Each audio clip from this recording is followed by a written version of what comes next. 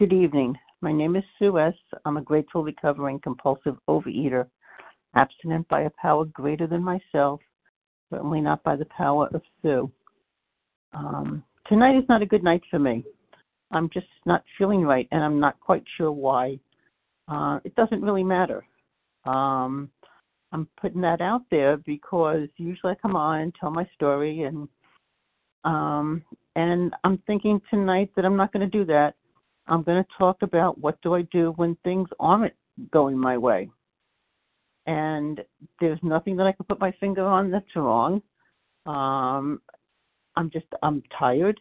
I didn't get enough sleep last night, and I'm just tired, physically tired. And we say not to get too angry, lonely, hungry, angry, lonely, or tired. And so what do I do? Well, I said a prayer. I haven't called my sponsor yet. I've taken this evening to just relax, to do some quiet time, kind of like a meditation. And my first impulse was, well, I'll have something to eat. But I didn't eat anything because I know from being abstinent that eating is not going to make me feel better. Eating is only going to make me feel worse. And that's what comes when you've been abstinent for a while. The knowledge that eating really doesn't make you feel better. Eating only makes me feel worse, at least for me. That really is a gift of the program. Because days gone by, I wouldn't have even thought about it. I would have just had something to eat and say, well, that should make me feel better, because that's what always worked in the past. Whether it did or not is up for debate, but I always thought that food made everything feel better. And when I stopped thinking that food was the solution and started thinking that food was the problem, then I could become abstinent. The realization that food was the problem, not the answer. And that didn't come upon me easy. I was born a compulsive overeater. My mother used to joke that I was born at 11 o'clock in the morning so I wouldn't miss lunch. And some of my first earliest memories are food memories. But it doesn't matter. I am a compulsive overeater. I have a few other addictions because I can switch seats on the Titanic very easily because I have the disease. I have the disease of compulsive thinking. And I have a hole in the center of my stomach, or the center of my being, that I have tried for years to fill up with all sorts of stuff. And what it really and truly was, I found in the end, is a God-sized hole.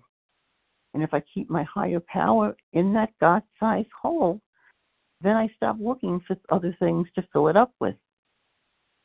And I tried a lot of things to fill up that God-sized hole. But food was my original drug of choice. It was the first to come, and it was the last to leave so far. One day at a time, if I do the few simple steps, I have a shot at not picking up food today. And those shots, those things that I have to do aren't very difficult, but sometimes I just don't want to do them. I'm human. I'm not any high and mighty, thing out there that is just, relieved of all my problems and situations. And sometimes I just don't want to do them. I do them anyhow, because I know in the long run, they'll make me feel better. I've been a little remiss about sending my food to my sponsor. I know what I'm going to eat when I get up in the morning. I have a plan in my head. But being in my head is sometimes a bad place to be. So I need to write it down and send it to my sponsor.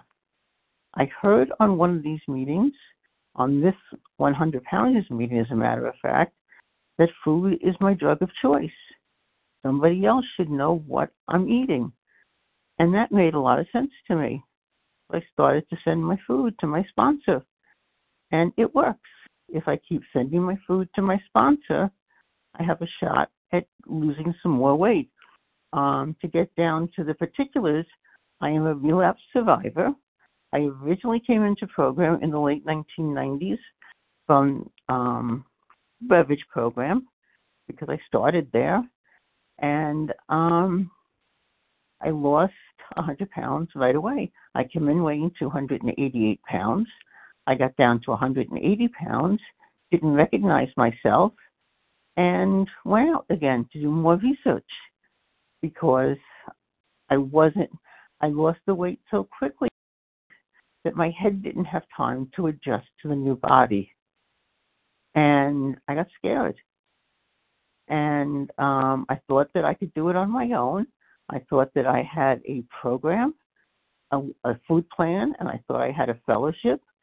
And I didn't understand. I hadn't done all 12 steps, and I thought that's all I needed. And I thought the big I am could do it by myself. So I went out to do more research, and I came back 7 years later, having regained not just the 100 pounds I had lost, but 160 pounds. And I crawled back into these rooms because I could no longer walk without severe chest pain, shortness of breath, and back pain. So in 2010, in November of 2010, I was once again in a psychiatric day treatment program, and my goal of the day was to go to an OA meeting. And this time it stuck. And this time I realized that I needed to work all 12 steps, not just the first couple, not just the ones I picked and chose and thought I could get away with, but all 12 steps. And this time I have a program of recovery that I follow.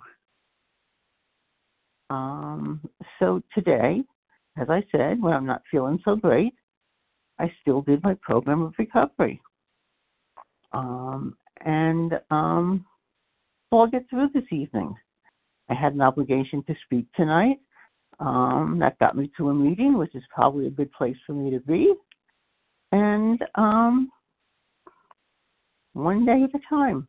And I really do live this program one day at a time.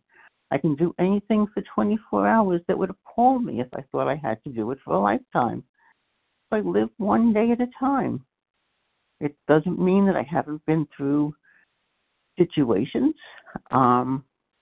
My baby sister was the youngest of all the 12 cousins, and she developed breast cancer.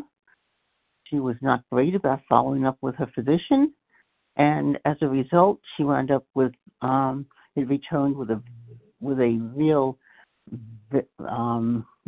I'm trying to think of the word I want, but it really returned and it was very aggressive when it returned, and I was able to take care of her she was on at-home hospice, but we had to put her inpatient hospice because she wouldn't take the medicines for the pain and for the anxiety. And so they put her on IV medicines in the hospice, and she died very peaceably. And I was able to help take care of her in her dying days.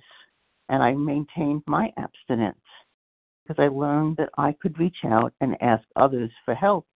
And I needed help to get through those days, both from people in program and the profession. One of the things I learned from this program is that I don't need to know all the answers. I used to think that if I didn't know the answers, I was stupid. What I found is that if I don't know an answer, I can ask a question and find out the answer. Not that I'm stupid, it's just that I just don't know the answers to a particular question. And it's okay.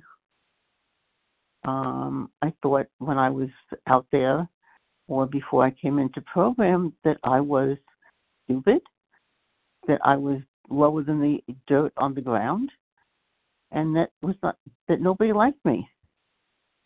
And what I found when I came into program is that, first of all, I'm not stupid, that God doesn't make garbage, that I'm not a mistake just because I make mistakes, and that people do tend to like me. I've learned to have a voice. I can speak out for the things I believe are right, and people will listen to me when I speak.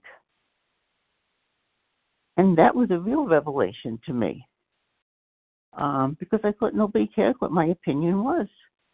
My opinion wasn't worth anything, and who cares what I thought? And I found out that people really do care, and that it's okay for me to express an opinion and have an opinion. And feelings, I grew up thinking that grown-ups outgrew their feelings, and I couldn't understand all these weird feelings I was having. And after years of therapy and program, I've discovered that feelings aren't facts, and I don't have to be ruled by my feelings, but they're just a normal part of being human. And I am part of the human race. So I'm not sure where I'm going with all this tonight. As I said, I didn't really plan it out, and I just decided not to really tell the story of my life, just some things that I've learned through program. So I think I'm going to pause there and allow people to share tonight. My name is Sue S. I'm on the East Coast. My phone number is 516-721-0816. Again, that's 516-721-0816. You can call, text me, and I have WhatsApp for international calls. I do a lot of service. I do service above the group level. I do service on the intergroup. I do service on the region level, and I've had the immense pleasure of being able to do service on the World Service Business Conference level. And they are all wonderful places to be. I know some people say they don't like business meetings, but business meetings on the upper levels are very well managed, and I enjoy them. I guess it has to be somebody who enjoys them to get them done. And I enjoy doing service for OA because I need OA to exist. Because for those 7 years that I was out there regaining all my weight and then some, I was still seeing a therapist, I was still seeing a psychiatrist, and they couldn't cure me. Only the Fellowship of Overeaters Anonymous was able to bring me back to a life of sane and useful, there's another word, and I'm missing it. It's in the big book. But I was able to come back and have a life of sane usefulness to my fellow man. I do sponsor. If you're interested if you need a sponsor, you're always welcome to call me and we'll talk about it. I sponsor people individually. I don't just pick one way to sponsor because I think people are individuals and have individual needs. And with that, I think I'll pass. Again, my name is Sue S. My phone number is 516-721-0816.